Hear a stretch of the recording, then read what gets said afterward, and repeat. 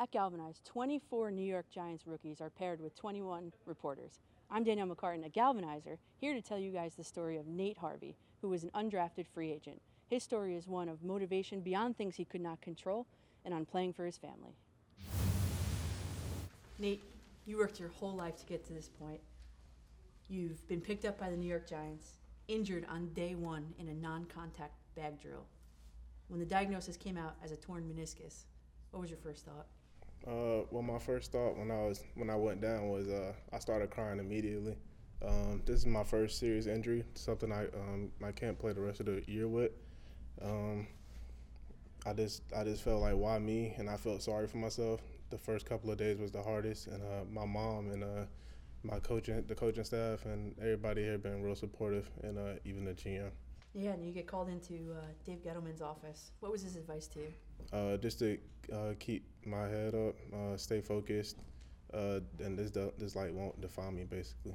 Now, I think you've heard that bit of advice from the GM of your house, Mom, too. Yeah. Can you talk a little bit about your upbringing? Well, I got 8 siblings, so it was a tough life. There wasn't really a lot of food to eat around the house. My dad and my mom got divorced, and the same year they got divorced, my uncle, who helped us a lot, he died.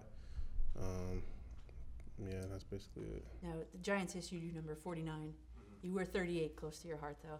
Why is that? That's the age my uncle died, so I just felt like it was destiny because that year I played Pop Warner. I showed up late, and the last 2 numbers left was 20 and 38, and he asked me which one I wanted, and I just knew 38 was for me. Destiny. And now you've gone through so much adversity. You're only 23 years old. Some people would just, you know what, pack it up, give up at this point. This is your newest challenge. How do you wake up in the morning, or how are you going to get past looking at that brace and having that brace define you? My mom and my grandmother, they're real spiritual, and they just tell me that God, he doesn't give you something that you can't overcome. And I've overcome a lot of obstacles in my life, and I just look at this one as another one. Well, thank you very much. Speedy recovery. Thank you.